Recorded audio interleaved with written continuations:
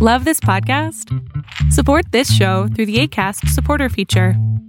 It's up to you how much you give, and there's no regular commitment. Just click the link in the show description to support now. Hey, I'm Ryan Reynolds. At Mint Mobile, we like to do the opposite of what Big Wireless does. They charge you a lot, we charge you a little. So naturally, when they announced they'd be raising their prices due to inflation, we decided to deflate our prices due to not hating you. That's right. We're cutting the price of Mint Unlimited from $30 a month to just $15 a month. Give it a try at mintmobile.com/switch. $45 up front for 3 months plus taxes and fees. Promo rate for new customers for limited time. Unlimited more than 40 gigabytes per month. Slows full terms at mintmobile.com.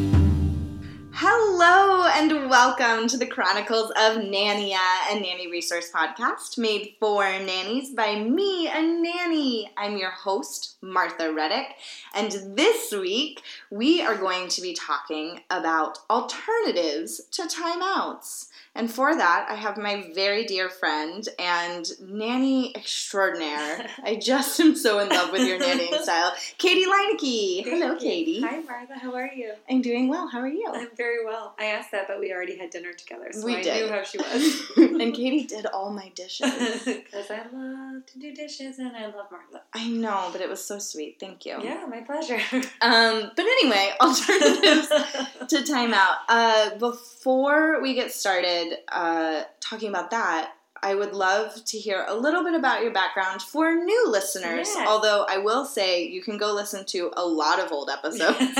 And Katie has been on many of them because she is a crowd favorite and a favorite of my heart. Oh, thank you. I love being here.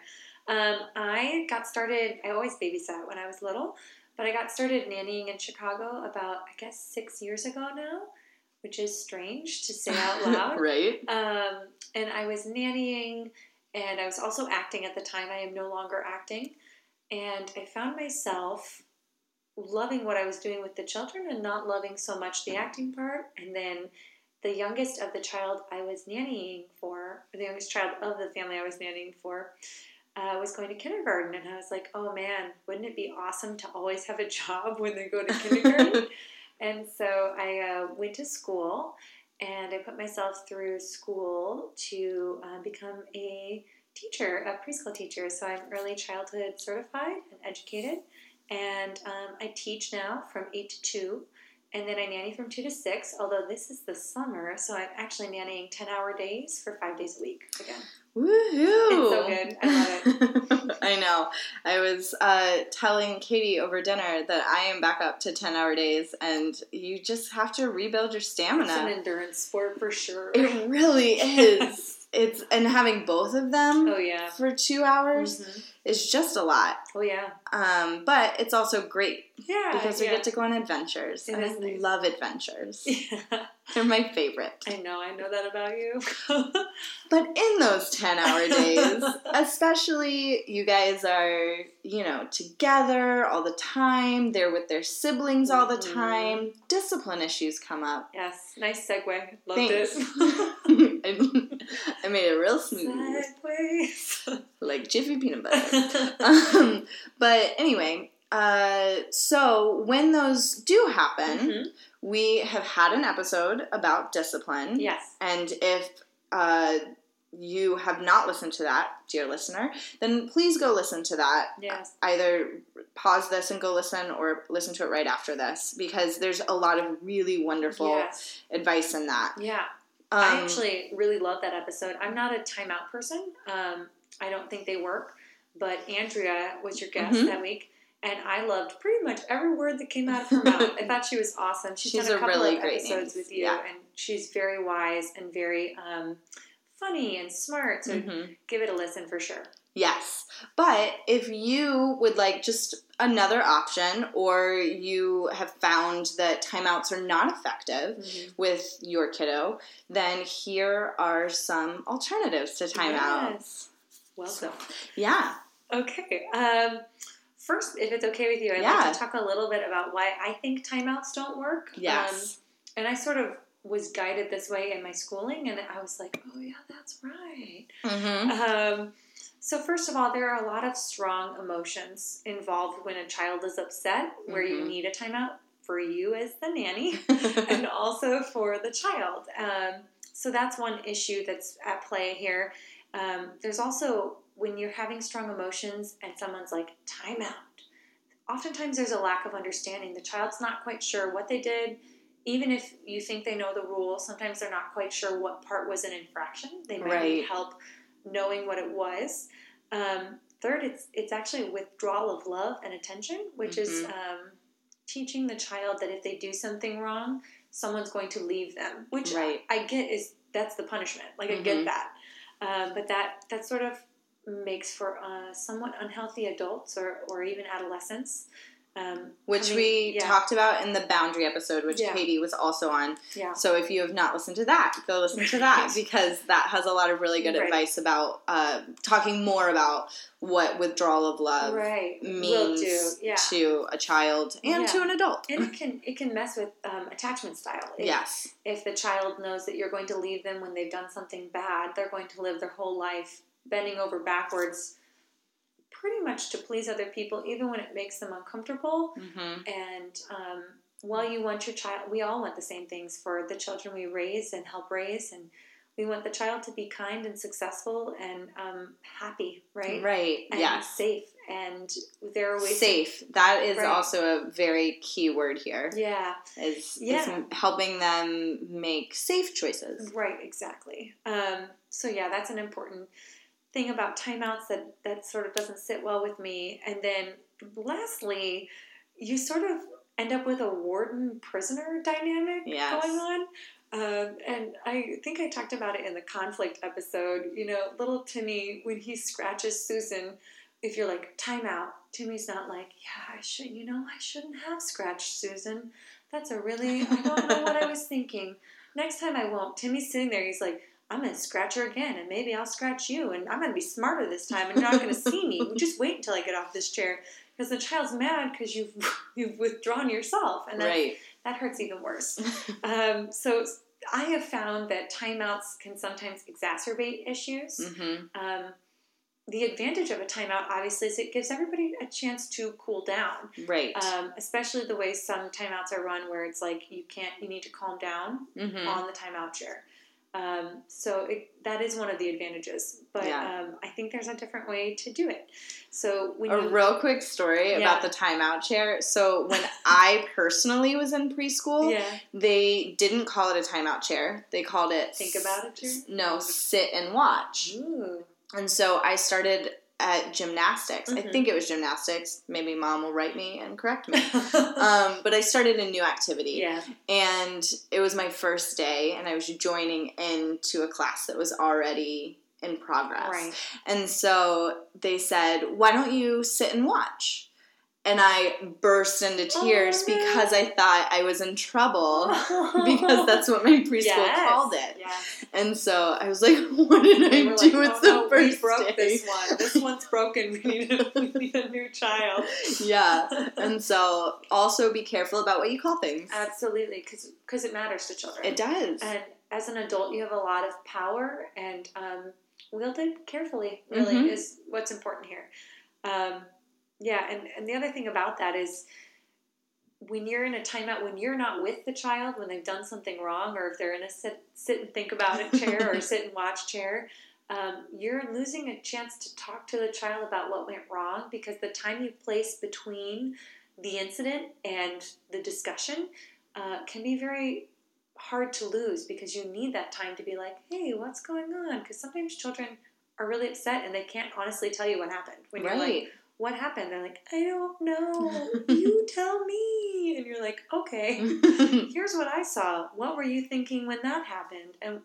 Anyways, but it's an important time of learning, and you're actually, when you're taking a time out, you're kind of taking that time away that could be used as a learning tool. So that's why I think timeouts are not the route for me, and maybe for you as a listener. Some people are like, does that mean you can't say no to the child? Does that mean the child has free reign? Absolutely not. Absolutely not. That is not what that means. The child needs the boundaries. Yes. Yeah. Which we also talked about extensively in the boundaries episode. Yes. That boundaries are so important. Yes. It makes children feel safe. Mm-hmm. So really it's about, step one is like, how can I prevent this behavior? Am I doing something that's making the child less successful? Mm-hmm. So that would be the first alternative to timeout is looking around, like if you have like a bowl of candy on the counter and your problem is the kid keeps taking candy, maybe move the bowl of candy and help them be more successful. Sometimes there are other situations where a child is struggling to be successful. Maybe there's only one really coveted toy in the room, or if you're in a nanny share. There are ways to help that. You can, not that you should always get a second toy, but you can supply things that help children in sticky spaces so that they're able to successfully interact. Know that they set up a system where the child knows that it's going to be 5 minutes with Charlie and then 5 minutes with Susie. Yeah. Things like that. And let's basically like equip them with the tools to talk about it. In the preschool classroom, we basically give them a script. Because I teach 3s and 4s, so they're real little. Like when they come in the start of the year, some of them were like they had just turned 3.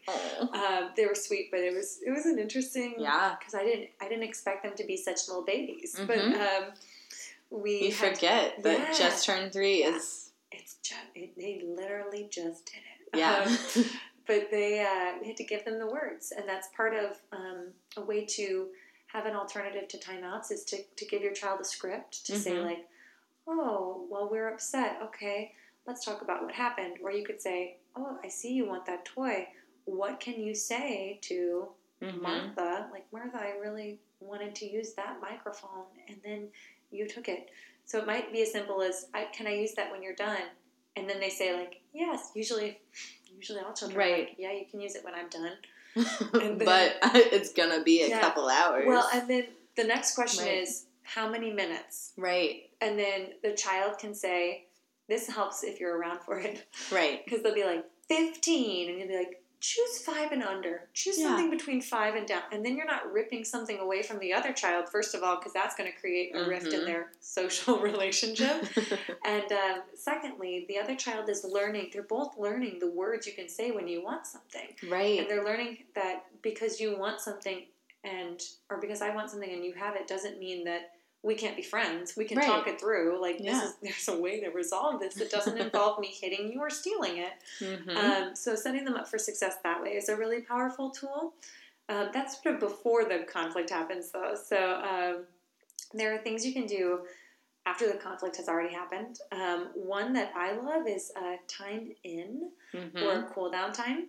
And it's like basically a timeout, but you don't go away. Right. So instead of withdrawing your love, you say, okay, like let's take some cool down time. They can read a book. You can read a book to them. They can take it alone if they want. You can say like, do you want me to come with you?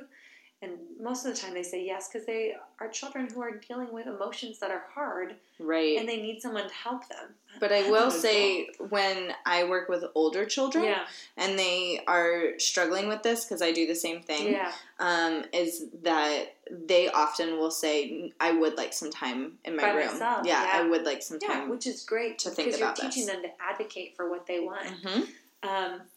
I will say, though, I'm an adult, and sometimes most of the time I want time by myself, but sometimes I'm like, I need someone to pull me out of this hole. I'm in a bad mood. No, and I always say, we are going to have to talk about it. Yeah, when you're done. You let me know when you want to come talk about it. And that's the advantage. So a time in, you get to be there. You help them calm down first, and then you can have like a guidance talk, which we go over in the conflict resolution episode. So go listen to that. You should. It would be great. Which is basically like, hey, like what? Like listening to their side. Also, no one's wrong. Right. Listening to what they were thinking. And then from there, you sort of go like, what do you think think we could do next time? Like, I understand why you hit Steve, but I can't let you hit Steve because that's dangerous. You could, like, it hurts Steve. It's not good for you to hit people because then you learn something that is going to get you in trouble and you're going to hurt your friends and it'll be sad. So what do you think we could do instead? And then this is a good trick. You count to 20 in your head quietly by yourself and wait for them to come up with something and pretend like you're thinking. Do some good faces. But Katie, what if they immediately respond with, I don't know. Then you could say, okay, well, let's think about it some more. And then you count to 20. And like, you can't see, but we're both making thinking faces. We're looking awesome. up. Yeah. Maybe shake your head a little bit. Squint to your eyes. Put a finger to your lips. If you have a mustache, I don't know. Yeah. For the male nannies out there, just like, twirl your mustache. But anyways, just pretend to think and maybe really do think. Oftentimes you actually know a good solution, so you maybe don't need to. And then you can throw out ideas. Nobody's wrong again. But if they're like, well, next time I could step on his toe, you'd be like, you could. But then then he could get hurt, and then that's the same thing. That's kind of like you hitting him. So let's keep thinking. And then once they have thought of something that's acceptable and appropriate, you can be like, you know what, that's a really great idea. Let's try that next time. Yeah. And then they have the tools. You've actually worked through the problem with them. You've helped them calm down, which is also a process that people need to learn. You're not born knowing how to learn knowing how to calm down, just like you're not born knowing how to share. Right. You're not. You need to learn it. In fact, evolutionarily, it makes no sense to share. Yes, no, it makes no sense. It's part of what keeps a social society happy and comfortable. So, yeah, way back in evolution, it was not beneficial. Now it's beneficial. So, although I've been listening to Sapiens, and they talked about how that transition from like being alone to being together was huge. It's important. It's hard though. It is. And each generation has to learn again. Absolutely. And adults even have to relearn it too. And I don't share well with things like my boyfriend. Like, I don't want to have, an additional some people do, and that's great. Like, that's just not something I like to share. But you're both clear on that. Yeah. But also, like, allowing children to have things that maybe they don't need to share all the time. It'll also make them more willing if you don't rip it out of the child's hand. Oftentimes with the how many minutes, they'll be like 5, and you'll be like, cool, should I set a timer? And they're like, yeah. And then after like a minute, they're like, here you go. Because you didn't make them hand it over. Right. And that gives them a chance to be successful there. I also will say redirect, even before your time ends and your cool downs. Like if you today I did that. There was a little girl I was with. She was playing counter sliding, and I was like, we're not playing that. In my head, that's the first thing I thought. Not the first thing I said. And so instead I was like, oh man, I thought about it, and I was like, oh, she's bored. She's waiting for me to cook her dinner. And so I was like, oh, I have a really hard job. I don't know if you can do it, but do you want to try it? And she was like, what is it? And I was like, they're the sheets to the guest bed. They're down in the dryer. It's going to be so hard. Do you think you can take them out of the dryer and bring them up? It's okay if you can't. And you might not be able to because it's really, really difficult.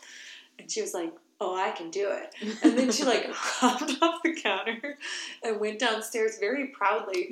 But if you can redirect, even if it's like, we've had students before who love to drum on just everything. So, and like usually they're drumming on loud things, but you're like, during circle time, you can drum on this pillow as much as you want. You can pat on the ground, on the carpet. You can pat on your legs.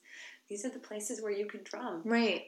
So taking whatever the impulse is, if it's a safe impulse, and allowing them to do it, or if it's a safe impulse that they're doing in a not safe way, giving them the opportunity to do it safely, because it's some kind of need that they're feeling in their body. Right. And so giving them a chance to do it in a way where it meets the need, but it also meets your needs for safety and order and, lack of general chaos. Or just like headache. Yeah. Headache needs. Yes. Oh my goodness. A lot of rules get created, I think, for headache needs. I swear. I think hide and seek is that. Oh. I discovered once I was hiding in a closet and they were looking for me and I was like, oh, this game was invented by Mm-hmm. Well, I always say I'm going to count to 60 to give you extra time. Yeah. And that's so that I get to close my eyes for 60 seconds. Beautiful. That's meeting your own need. And I say, really use this time to find a really, really good spot. I'm a super good finder. I'm so good at it. So I'm going to find you really quickly. I love it. That's brilliant. I'm like, don't hide in the first place you come to. Yeah, no. Go to the third place, you think. Because that'll be the first place I come to as well. Mm-hmm. So that's so funny. Very clever. Yeah. Yeah, it's helpful. It super is. I love it. Okay, so redirect we talked about. Mm-hmm. This is my catchphrase. I use it with adults and I use it with children. Tell me more. Yes. And it's different for adults than it is for children. But it's really just an information gathering experience because a lot of times what you think might be intentional misbehavior is not actually that. So I'm going to get into that. I hesitated because I use the phrase misbehavior, and in early childhood we don't use that phrase. We use mistaken behavior. Okay. And that helps you to think about why the child is acting the way the child is acting, because most times, even if thinking about myself or yourself, listener, or Martha, you. Or me. Yeah. When we are acting out, usually it's because we have something going on that is not being met, like some kind of fear or sadness.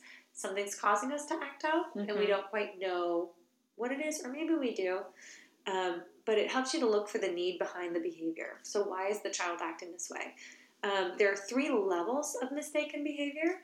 The first one is called experimentation, and it's like, part of it is just like, I wonder what happens if I put this broom out here right while Sally rides by on her bike. What will happen? And they really, there's no malice. They're just curious, like, what will happen if I take this from my brother and stick it in the Lego bin and swish it all up and hide the Lego? Which is such a great thing. Yes. And that curiosity is something that we foster all the time. And so it is, I can totally see why they do that. Of course. Well, and that's how they learn too. It's like you said, we want them to interact with the world. We want them to be hands-on. And so for things like that, make sure your reaction matches what's happened. And if there's no malice involved, maybe a simple, hey, that's unsafe, just so you know. Right. This is why. You just learned why. And then help them After you tend to Sally, who has flipped over her bike handles. And help them make it right with Sally. Yeah. Because that's a really important part about working through, a consequence, if you will. You need to check on someone. Pause on the mistaken behavior. There are natural consequences and logical consequences. And those are the 2 types of consequences you should apply to the situation with children, especially, I think always, but also with children mostly. So a natural consequence, I think we've talked about this before, haven't we? I think on the podcast? On the boundaries episode, I believe. So a natural consequence, if you're tilting your chair backwards and you fall over, I do not need to punish you. Gravity has punished you. We're good. I just be like, I'm so sorry that happened. Oh, like stubbing your toe when you're jumping around, like, oh, that's happened to me. That's so bad. I don't need to punish you because the laws of our earth have done that. And then a logical consequence is when you, so you've colored on the table. I don't make you clean all the tables. I don't make you write, I won't color on the table. Right. I don't make you do the dishes. I don't put you on timeout. I do something that makes sense. The crime, quote unquote, has to fit the punishment. Yeah. So it's not really a punishment. You're actually giving the child a chance to make it right. Yeah. So, wouldn't our society be so nice if people had to make things right instead of just, paying money? Yeah, exactly. Because that's what a lot of adults end up doing. Yeah. And I think that some of that stems from the childhood of you have to pay, you don't get your allowance or you have to pay so much to... Exactly. And there are logical consequences of having to pay for things. You broke the sprinkler. These are all from my real life. Yeah. You broke your dad's friend's sprinkler by using it too aggressively. This is not the child I nanny for, but another child. Yeah. Okay, so there goes your tooth fairy money. Right. Because you need to pay towards the sprinkler because you can't break other people's things and not help pay for it. So that's a logical consequence. Right. It makes sense to the child. It's easy to see the line between them. Because if you give them a punishment like, okay, scrub the floors, you pushed your brother, like that makes no sense. The child does not understand. We're trying to teach them cause and effect, so you want it to make sense to the child. And back to the repeating sentences, ever since Harry Potter Book 5 came out, and Harry had to write, and it made his own hand bleed. Yes. That was enough for me to be like, oh, as a child, because I read it the year it came out, to be like, oh, this is a terrible punishment. I always knew it was, but I was like, makes no sense. This doesn't make any sense. The child is thinking of you as a warden. They're the prisoner, and they're not learning from you. Don't make yourself Professor Umbridge. Yes, and no learning comes from, you can't learn if you're not in a loving, positive, warm relationship. Right. And if you're assigning discipline in a way that is not making sense to and without love, it's very hard for the child to actually gain any knowledge and make things right. And that should be part of the consequence process, is how do I make this right? So, and that goes into, like, not saying sorry, not being forced to say sorry, because children learn, like, oh, I can just say sorry, and then I don't have to be sorry, I don't have to do anything. It's very cheap. Right. But when they have to think about somebody else, they have to use their empathy skills, and they have to go, okay, well, what would I want if I had been hurt, if my friend stole my, I don't know, cheesecake and smushed it in the ground? What would I want? Maybe I would want a new piece of cheesecake, or maybe I would want a hug, or even sometimes we're like, why don't you ask your friend what would make them feel better? Yeah. Because nobody knows better than your friend. So we do that a lot. And that's another excellent alternative to timeouts, is like remedying the situation. Right. Unpause on mistaken behavior. Okay, great. Okay, so level 1 was experimentation. Level 2 is socially influenced. And that's where you get, like, my brother pushes me and I'm going to push this person, or I've learned this word from my parents and now I'm going to say this word, or superhero play comes in here.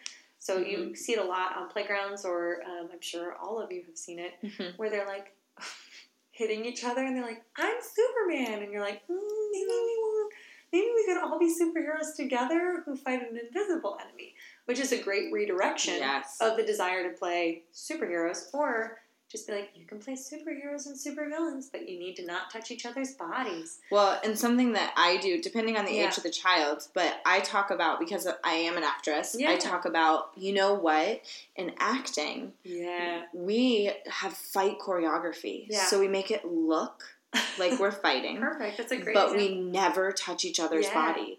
And we start out really slow.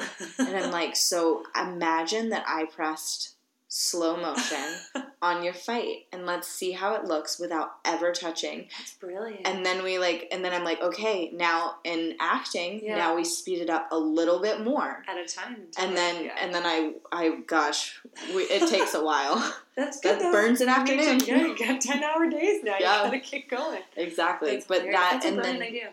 And then sometimes, depending on the age, but sometimes I show them, like, how to do one fight choreography move, like a real one, and or I teach them about the nap, which is the sound. Somebody else sometimes makes the nap, which is the sound of being hit. Sorry if anyone was falling asleep.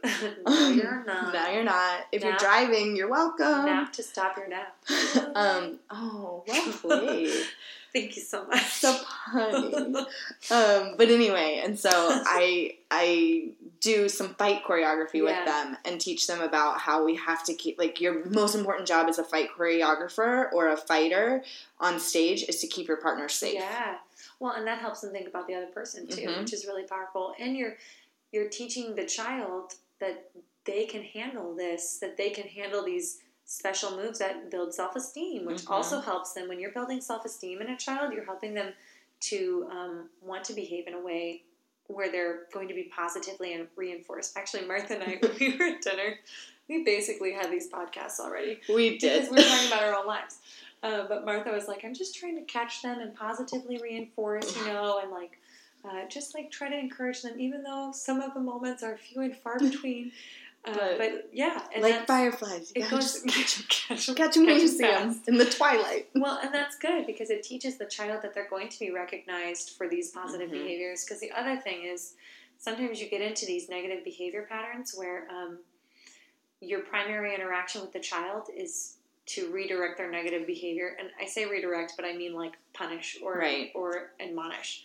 And that actually teaches the child that to get attention, they need to like pinch someone or hit someone. So spending one-on-one time with each child is actually really important to sort of meet the needs before they need attention in a way that they seek it. That's not good for them or for you, for your sanity, or for any other children. And that was something that as I was researching this, I read over and over, is like, if they are acting out, that is a signal to you that you need to put twice as much effort into spending time with them, making them feel valued. Yeah.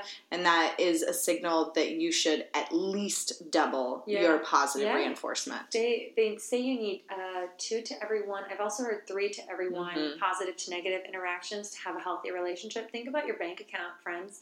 If you're only deducting, like if you're only doing the negative, you're going to end up in the red, you're going to end up overdrawn, and you can't, nobody wants to give you money, like nobody wants to like help you in any ways or, you know, but if you're constantly putting positive in, you have a lot when you need to withdraw something because there is an infraction, if you will, or like something that's a big issue. Right. You can do some withdrawing, and the positive relationship is still there to work with.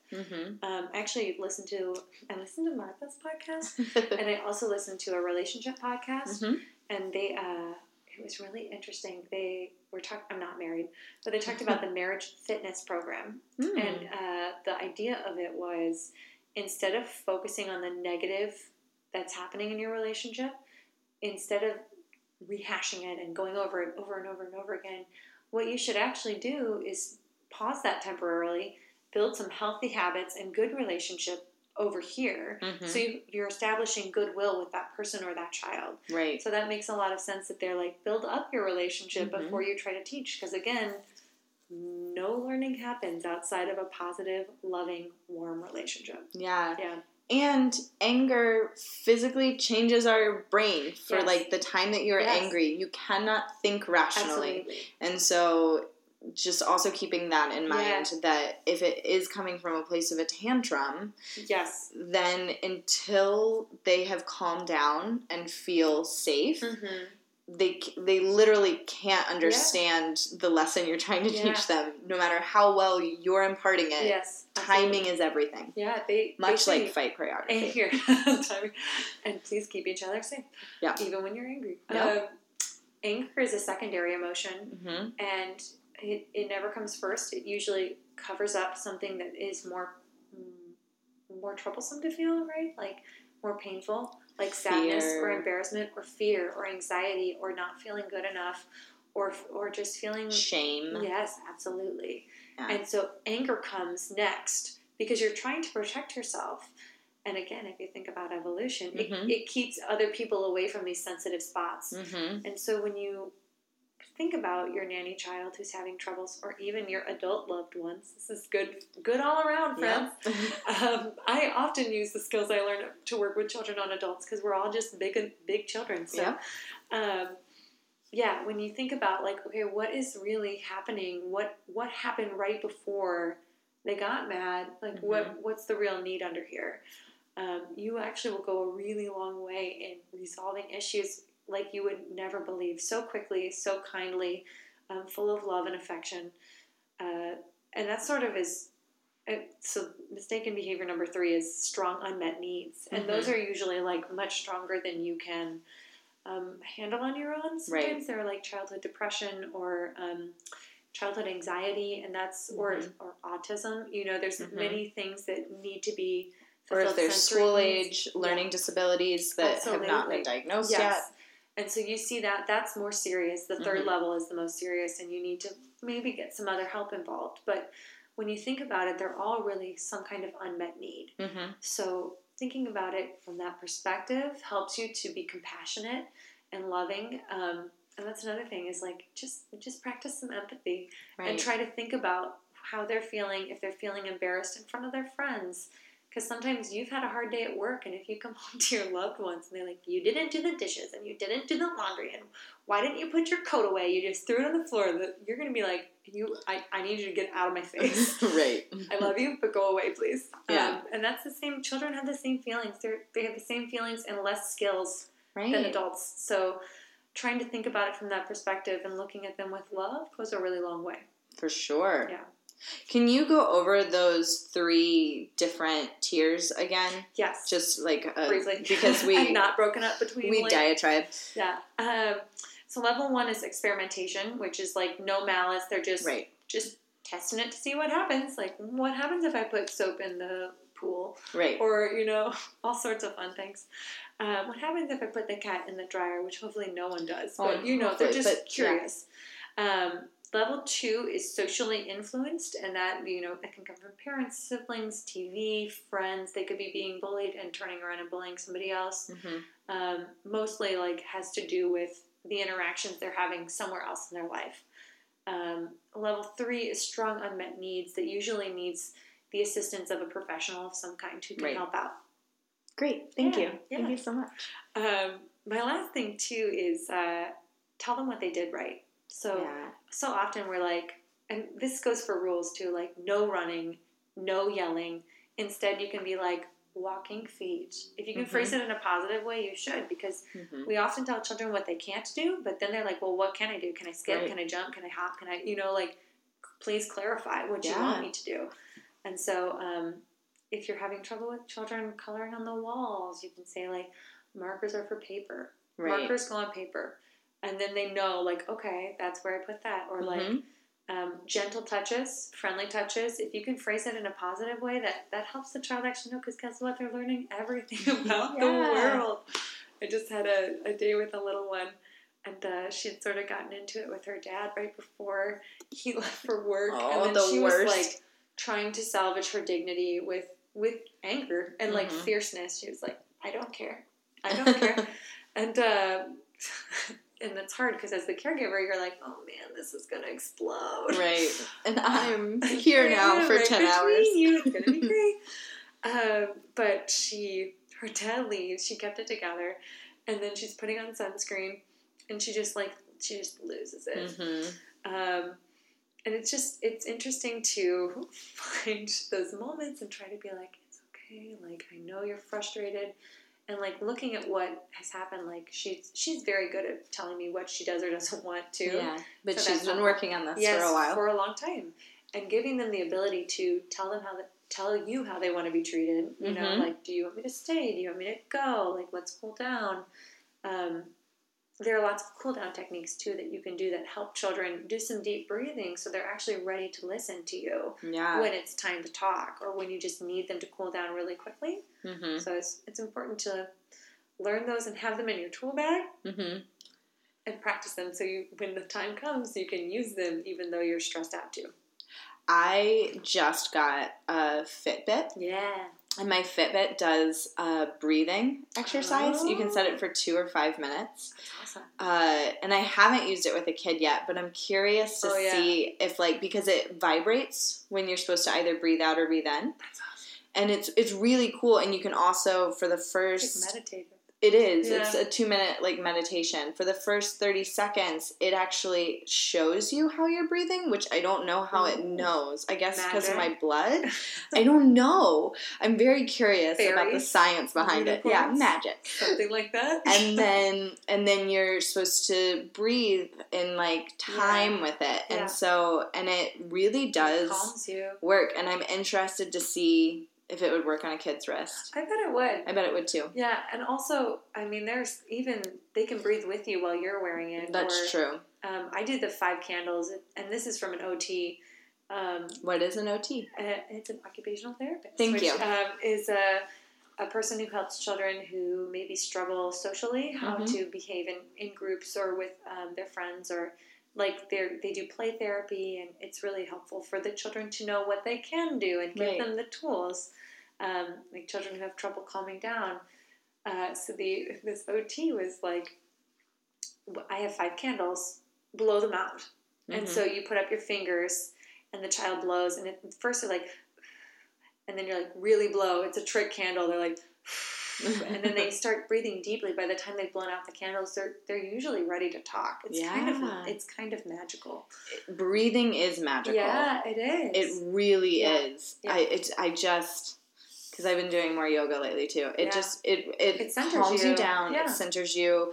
You can think more clearly. Absolutely. The amazing.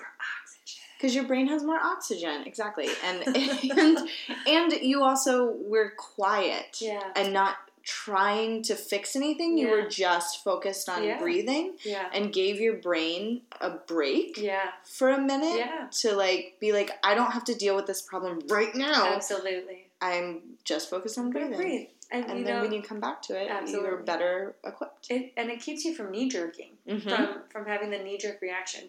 And no one's perfect. You're never going to nail it 100% of the time. So give yourself a lot of grace, especially if you're trying to change the way you handle these situations with children, this discipline. You're all going to have knee-jerk. And we all have red-hot emotional triggers. And the kids, they know. They find them. They know. Oh, they do. Yeah. And every time. But modeling too, like when you're upset, maybe being like, I need to do some deep breathing. Like you could use your Fitbit, and that would be a great way for them to see, because they are little sponges, and they do absorb what you do, which is both great and terrifying about them. So using that power for good and not for evil, is a wonderful tool. Yes, it is. Another thing just to add on is I know a lot of times when these clashes happen and you are angry, like you as a nanny are feeling angry, there is sometimes this, we lose track of our own words. Yes. And sometimes we say things that we don't mean. And most nannies are in control, but there's this area that I have caught myself doing in the past, which is labeling a child. Yeah. Especially something that seems perhaps harmless. Yeah. Like, you're a mess. Yeah. When they have gotten messy playing outside or something like that.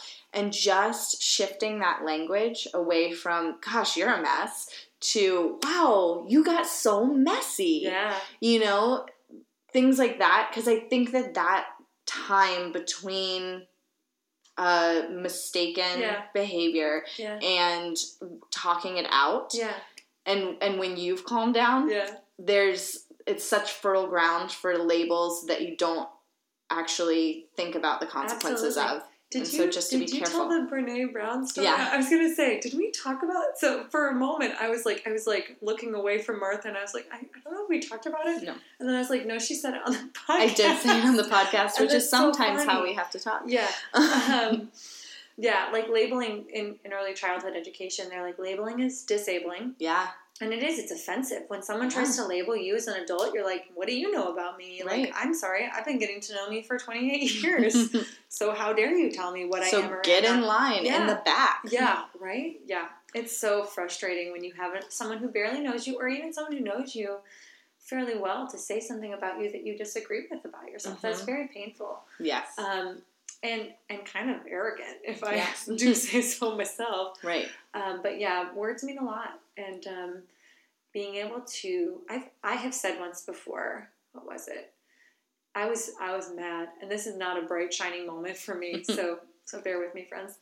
And I think crying is great, and I tell children, like, you know what's great about crying is, like, literally your stress hormones come out your tears. Yeah. Fun fact. It's amazing. So I'm always like, it's okay to cry. It's good for you, actually. Because your body's ridding yourself of that stress hormone, because toxic stress is a real thing, and it affects your brain development. Actually, you can lose IQ points if you live in toxic stress constantly.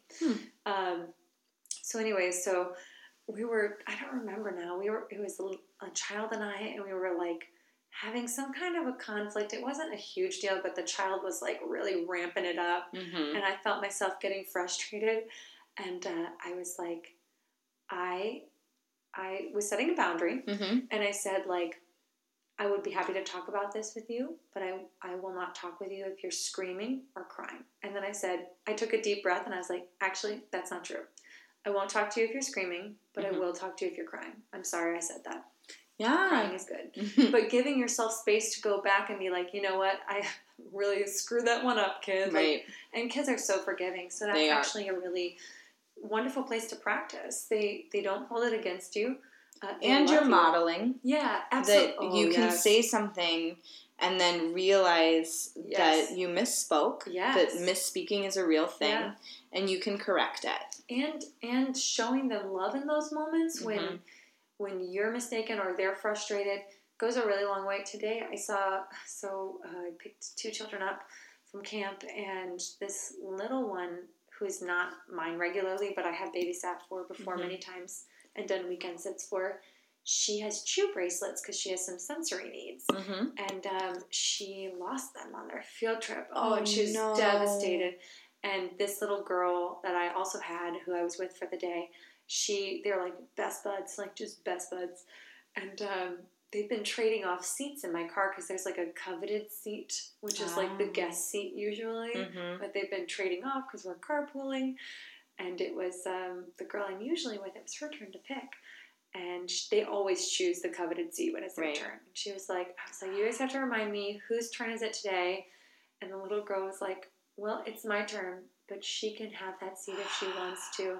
Which is it was like, I was like, that is the nicest thing. Did you cry? I almost wanted to. Yeah, but it was really sweet. And it's something that we've been doing for a long time. When she's upset, I'm like, you know what, if you want, like, anytime we're having, like, an issue where she's, like, frustrated, and I'm like, I don't love that tone, could you please change it?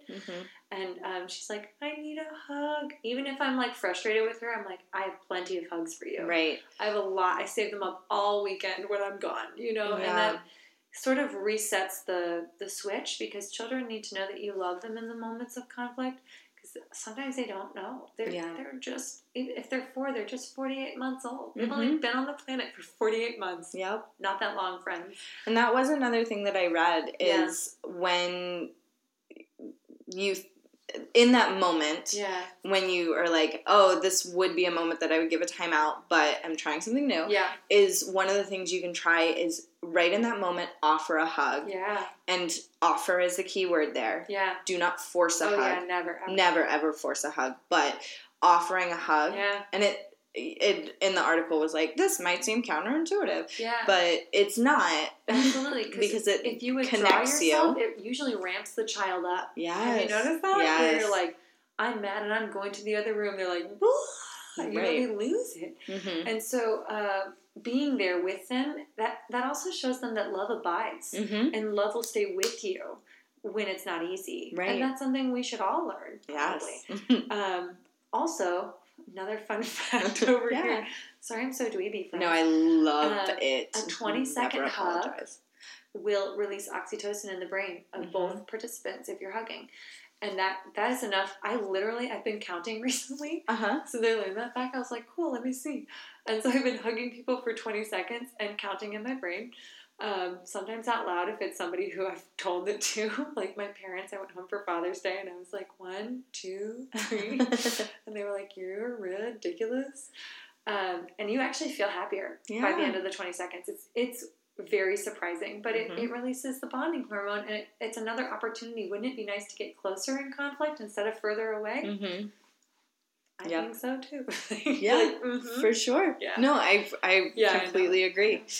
Well, awesome. Any other thoughts? I mean, I just love them and think about how challenging whatever the situation. Just use your brain, friends, and I can understand timeouts. I have not always been a timeout-free person, so I understand them. I think there's a compassionate way to use them. Yes. No judgment if you do, but I think that I have found these to be way more effective because they treat the underlying need, and also you're giving them the ability to handle things differently the next time. So you're preventing it, which is really great. Then it's like you don't even have to give them the timeout because you've given them the skills to keep them out of timeout. Right. Which is also really powerful to do as well. So. And go into each day assuming that everyone is going to try their best. Yeah. Well, and that goes back to the tell me more. Mm-hmm. A lot of times children will give you an answer and you'd be like, I don't really know how you got there. So if you withhold your yes or no, or that's right or that's wrong, go, tell me more. Sometimes they surprise you because their answer makes sense in their brain. They explain their thought process and you're like, okay, yeah, I see how you got there. Right. Or like, tell me more. And they're like, well, I wasn't trying to. I was trying to carry this there. And then, this happened. And then I got really frustrated. And it helps you to be more compassionate when you know more about what they were feeling. Right. And to know the instigating moment. Yeah. Because a lot of times we can miss that. Yes. Yeah. And you're training them to be able to do that with spouses and coworkers and best friends and siblings and parents and, any bosses, any important relationship, you're training them to work through that. And I think most connection happens when you're open and when you're sharing what's happening with you. So you're helping them to know that it's safe to do that. And that again lays the groundwork for like, hey, mom, or hey, nanny, if you're still the nanny, I'm at a party and these kids are doing X, Y, and Z and I don't feel comfortable. Could you please pick me up? Or hey, I was drinking and now I don't think I should drive. I know I shouldn't have done it. Can you please come and get me? Mm-hmm. And that's life-saving. Yeah. So if you can... Literally. Yes. If you can teach them now and reward them for honesty and, help them to engage with other humans in conflict in a way that's positive and get them closer to the other person instead of farther away, what a wonderful gift that you've given them to be a successful adult. Totally. I completely agree. I feel better. I feel like I've had each other. a 20-second hug. Well, wonderful. Well, if you have questions about alternatives to timeouts or really anything, because Katie is an all-encompassing expert, I have found. That's so nice of you. Please write in to chroniclesofnania@gmail.com and I will try to help, and then I will also forward it to Katie and we will put our brains together. It'll be an excuse for us to hang out. That's awesome. And we always love those. That's true.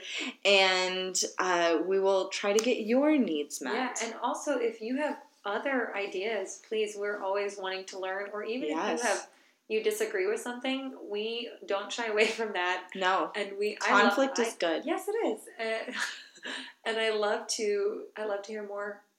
Also, side note, Martha said that conflict is good because of the conflict resolution episode. And recently I've been marathon training, and that relationship podcast, one came on about conflict, and there have been a few before. Mm-hmm. And this one person said, basically what I've said is it helps you know where the problems are. And they're like, yeah, conflict's great, actually. It helps you know what you need to work on. And I was like, oh my God, I have to send this to Martha and show her. Oh my gosh. That they covered the same topics that we did, but with adult relationships. Yeah. So it was really cool. That is really cool. Yeah. I thought you were going to be like, and then I got to a really hard part in my run, and I was like, oh, conflict is good. Let's me know where Nope. Okay. It went in a different direction. Cool. Surprise. Anyway, we end each episode with a fun story or quote, and Katie has brought one. Yes, very topical. This one day, it was a lunch that was particularly difficult with this child because the child was having like leftover meatloaf. We did leftovers 2 days a week in that family, and didn't love leftover meatloaf, but that was what that child had chosen. So that was what they were having, and they were done, and we were clearing our dishes as we do, and the child put their foot on the trash can to open the lid, but their plate was right over the trash can. Oh, no. So they hit that firmly, as you do. The trash can lid hit the plate. The plate moved upwards like a swinging door almost, and it was totally hilarious and beautiful. It was like fireworks of meatloaf and green beans all over the kitchen, and I laughed, which was the wrong move. And I was like, okay, let's clean it up. And the child was like, no. And I was like, yeah, after we make a mess, we clean it up. I was like, it's okay, you're not in trouble, but we do need to clean it up. And the child was like, you clean it up. You did it. Which, side note, children will say, if they feel upset and they feel bad about something they did, they will blame somebody else. Even though, like, we all saw that was you. I'm way over here at the sink, but because it makes them feel better to think that they didn't do that. And sometimes they can bait you into arguing about that instead of... That's true. It is true. Most of the time, it's like they're afraid of... Yes. Yeah, but also, if we can distract... Older kids will try to... Because their redirections are smarter. Smart. Deflecting. Yeah, deflecting. And I was like, actually, I didn't do it. I was like, you can clean it up. I'm happy to help you. And then this child was just like, no, I'm not. And like, we were like ratcheting it up every time. And at one point I was like, okay, I'm feeling really frustrated. I'm starting to get angry. And because we had been talking about cool down times, and I was like, I need a cool down time. I'm going to go into the other room. And I'm going to be in there, and I love you. I'm not mad at you, but I need to go in there because I don't want to say anything that's mean. And I can feel myself getting really upset. So I'm going to be in there. So I go into the other room, and this child is like wailing, had been wailing the whole time we were talking about this. The dog comes in, and this child stops wailing and goes, Katie? And I was like, yes? And they were like, can I come in there too? And I was like, yes, of course. I would love for you to come in. And the child stops crying entirely, does not come in. And then like a minute goes by and I'm like, oh, okay, what's happening? So I like stand up and the kid comes in and they're like, I cleaned it up. And it was like this amazing, it was so hilarious. The child loves hearing the story now. But it was funny to see that like I needed the calm down time. The child realized maybe they needed the calm down time. And when the child realized that I wasn't, like, ostracizing them, that they could come in, it was like, oh, okay, so I'll clean this up now. And I was like, what? It was amazing. It was so fun. Many parts. The fireworks of Meatloaf was amazing. I hear opera in the background when I imagine it. It was like that. It was like it moved in slow motion. Amazing. Yeah, it was so beautiful. Well, thank you, Katie. Yeah, it's my pleasure. This was wonderful. Thank you. As always. And thank you all for listening. We'll see you next week. The Chronicles of Nania is produced and hosted by Martha Reddick. Artwork by Noni Amadan. Theme music by Brad Kemp. Find him at secondbedroomstudio.com. Follow us on Facebook and Instagram at Chronicles of Nania, and on Twitter at Nania Podcast. To contact us, email chroniclesofnania@gmail.com. Thanks for listening.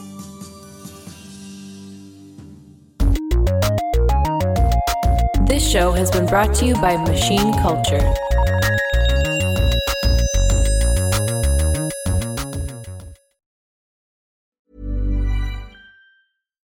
Here's a cool fact.